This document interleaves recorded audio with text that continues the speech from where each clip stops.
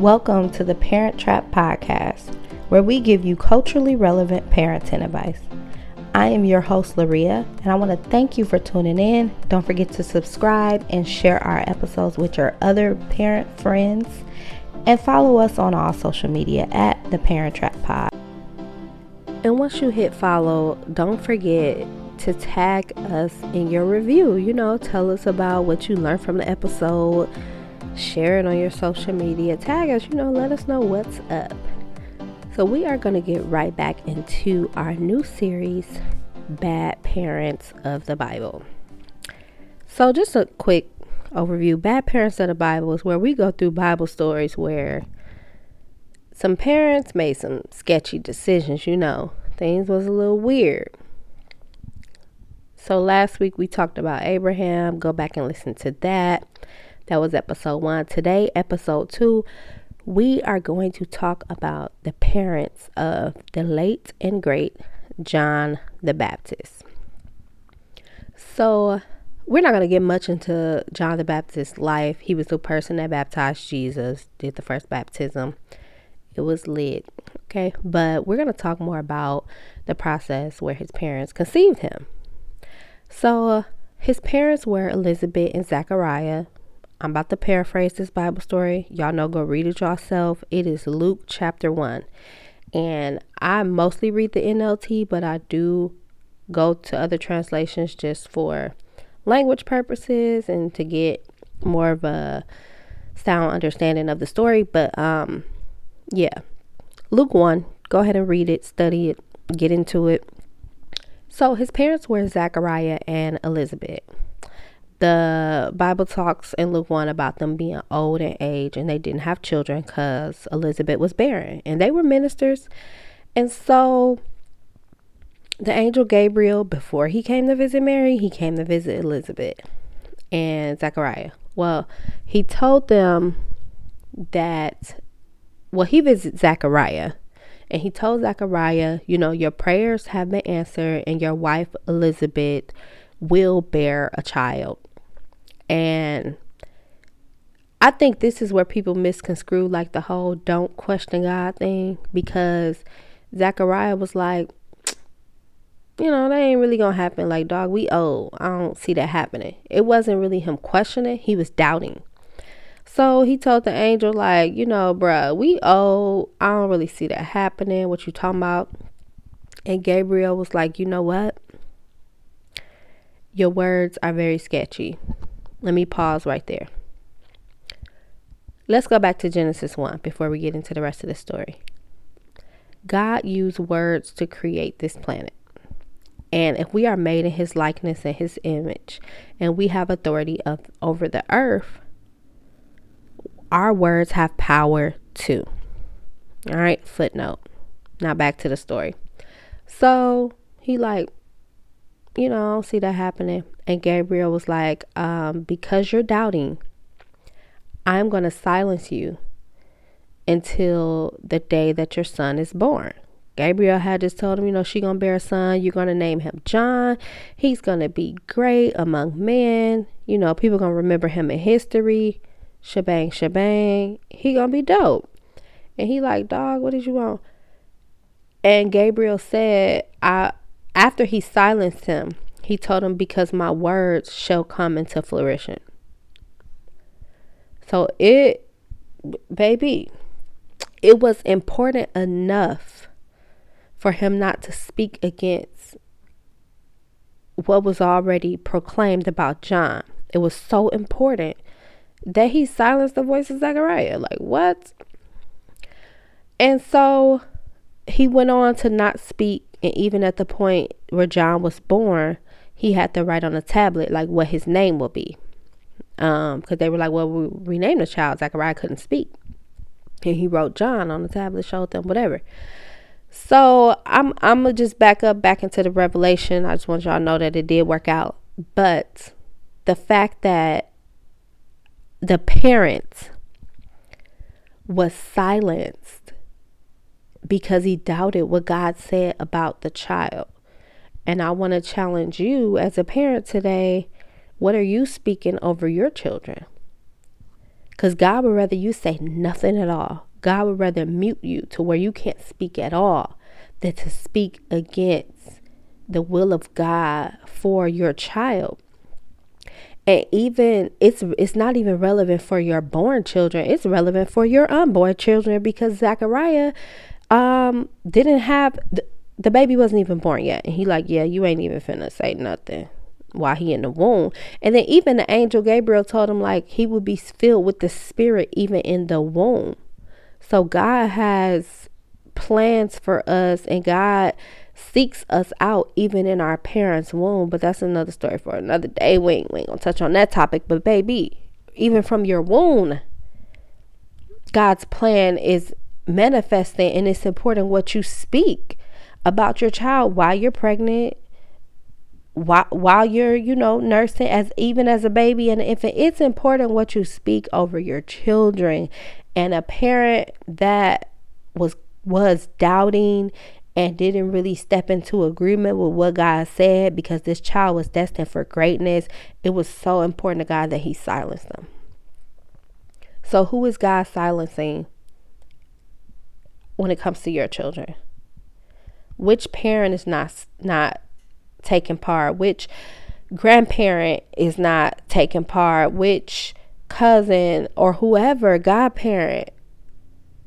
Sometimes it's important for people that are not going to come into agreement to not be in the atmosphere, to not be in your space to speak against the agreement that God has set. So count it all joy. And it may be even you. What are you saying and proclaiming and speaking over your children? What are you speaking about their future? What are you speaking about their habits? What are you speaking about the things that you see? I'm gonna give y'all this testimony because parenting is a trap. Okay. And these teenagers is kind of rough. And today my son did something, and I told him, I was just like, dude, you're prideful. Well, it wasn't just today, it's lately. He's just making some comments. I'm like, dude, you're prideful. Like, it's okay to be excited about your accomplishments. It's okay to even, talk about the great things that you do, but it's a way you do it that's not prideful and doesn't put others down. And this morning during our devotion, I had said something to him on the lines of like, you prideful, you need to stop, whatever. I came back home and started getting ready for work, and the Lord was like, you're not speaking the right words over him. And I'm like, huh? He's like, he's not prideful. He's allowing a spirit of pride to access him. But I don't want you to beat him down with your words. I would rather you be silent like Zachariah. And I had to eat that.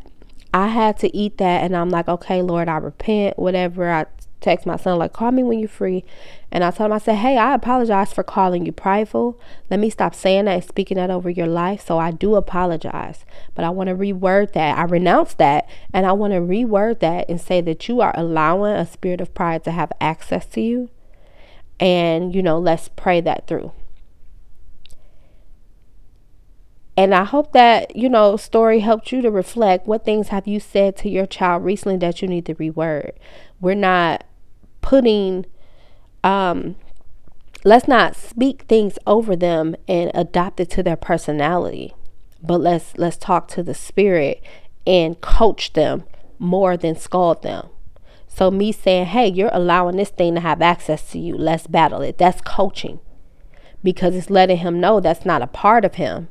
And it's putting the authority back in who he really is. And I even had to speak like, you are humble at your core. You're humble. You give to people. You love helping others. And that is who you are. So don't let anything else access you. And now it becomes a mutual strategy and a fight instead of a defensiveness and a scolding. So what things what things are you saying and speaking over your child? What things are you speaking over other people's children that you need to submit it to God a little bit? Like, hey, how can I reword this? How can I coach them instead of scolding them? How can I help them to identify what is at work versus speaking this and attaching it to their personality or their character? How are we finna war over this thing? So don't be like Zachariah. Don't speak your doubt. Speak the will of God. And I truly believe, Zachariah didn't have a heart to just be like, oh, this ain't that. I feel like he probably was already like, dude, we ain't had kids in a long time. What you mean? And his question should have been different. Like, okay, what is next for me? What do you want me to do? And instead of just saying the doubtful things that he did say. But go read the story for yourself and, read multiple translations because, when the English language is very different from the original Bible language, which was written in Hebrew. And that's why we read multiple translations, because some words are expounded different in different languages. So multiple translations are important. So go and read that for yourself and take whatever God is revealing to you from that passage. And your next steps are to, what words have you said to your child? What words have you said about children that you need to redirect, renounce, repent, and apologize for? Oh, I got all them R's. Redirect, renounce, repent. But, be humble. Sometimes we got to lead by example. And sometimes it may not be words you said to them. Let's be real. We get with our siblings. We get with our cousins. We get with our aunties and be talking to girl, she this and he doing that. You got to talk to people who going to speak the will of God over your children, that you can express what's going on to, and they're going to respond to you with how to navigate that in the spiritual realm, how to navigate that under God so that your child is still reaping the positive consequences of your words, because your words matter. So go back and self-reflect. Journal this if you need to. If it's been years where you like, dang, I don't never say nothing good about my kids, or I'm always complaining, or I'm always this, or they're always doing something, so I'm always lashing out. Make a list. You got multiple kids. Write that junk down and continuously speak over them. Actually, I'm going to give y'all a challenge. For the next 7 days, I'm sure that for each child, you can pull out 7 words or 7 things that you said about your child or towards your child that may have been true for what is happening, but negative in your delivery. And write those down. And each day, I want you to focus on that throughout the day, but in a positive light. Like, for example, the pride thing. I'm going to do it too. Today, I'm going to continue with the pride. And I am going to pray about the pride on my child and speak humility over him all day. And in my head, in my car, just praying about his humility. Then tomorrow, we're going to go to the next thing. What is the next thing? And each day, for the next 7 days until next week's episode, I want y'all to do that. And message me on social media at the Parent Trap Pod on Facebook and Instagram and let me know how it worked out. And you know what? I will even put my email in the show notes. For those of you who don't have social media, you can email me. I'll put my email in the show notes. So you can email me and let me know how things went for you. Did it shift anything in your child? Did it shift anything in you? Did it change the way you speak to them? Did it even change your temperament? Because before I did all that, I had to repent for my impatience and my anger. And there may be some things that you have to repent for before you all the way can hear and receive the positive. And some of y'all probably like, ain't no positive. He just this or she just lazy and they just rude and disrespectful. You need to email me too. And we will pull out the positive. Let me know, hey, one of my children is struggling with XYZ and I'm having a hard time to find the positive thing in it or find a positive way to say it. And we're going to go before the Father together. I am going to pray for you and I'm going to help guide you to what God wants you to say and speak over your child. Because words are powerful. Words create. And what are you creating with what you're speaking over your child? Long story short, God would rather you be silent than to speak against the plan that He has for the child He has blessed you with. All right, so let's be slow to speak and quick to listen this week. And don't forget to go read the story. Read Luke 1. And just let the story of Zachariah and him being told that he will birth the son, let that story sit in your heart this week. And we want to become better parents together, because it's a whole struggle out here. It's a trap. So I thank y'all so much for listening. Y'all know I keep it short. We parents, we got a lot to do. Some of y'all gotta go do laundry, whatever you listening on your commute. The kids ain't gonna be quiet for 30 minutes, so we gonna make it 15. But thank y'all so much for tuning in. Don't forget to follow us on all social media at the Parent Trap Pod. Subscribe, whatever platform you are listening on, Apple Podcasts, Podbean, Pandora, wherever you are listening right now. Go ahead and hit that subscribe button so you get our episodes every week. And next week we'll be back. Hopefully I can, share some of y'all testimonies if you send them to me. And we gonna talk about another bad parent in the Bible next week. Y'all have a great day.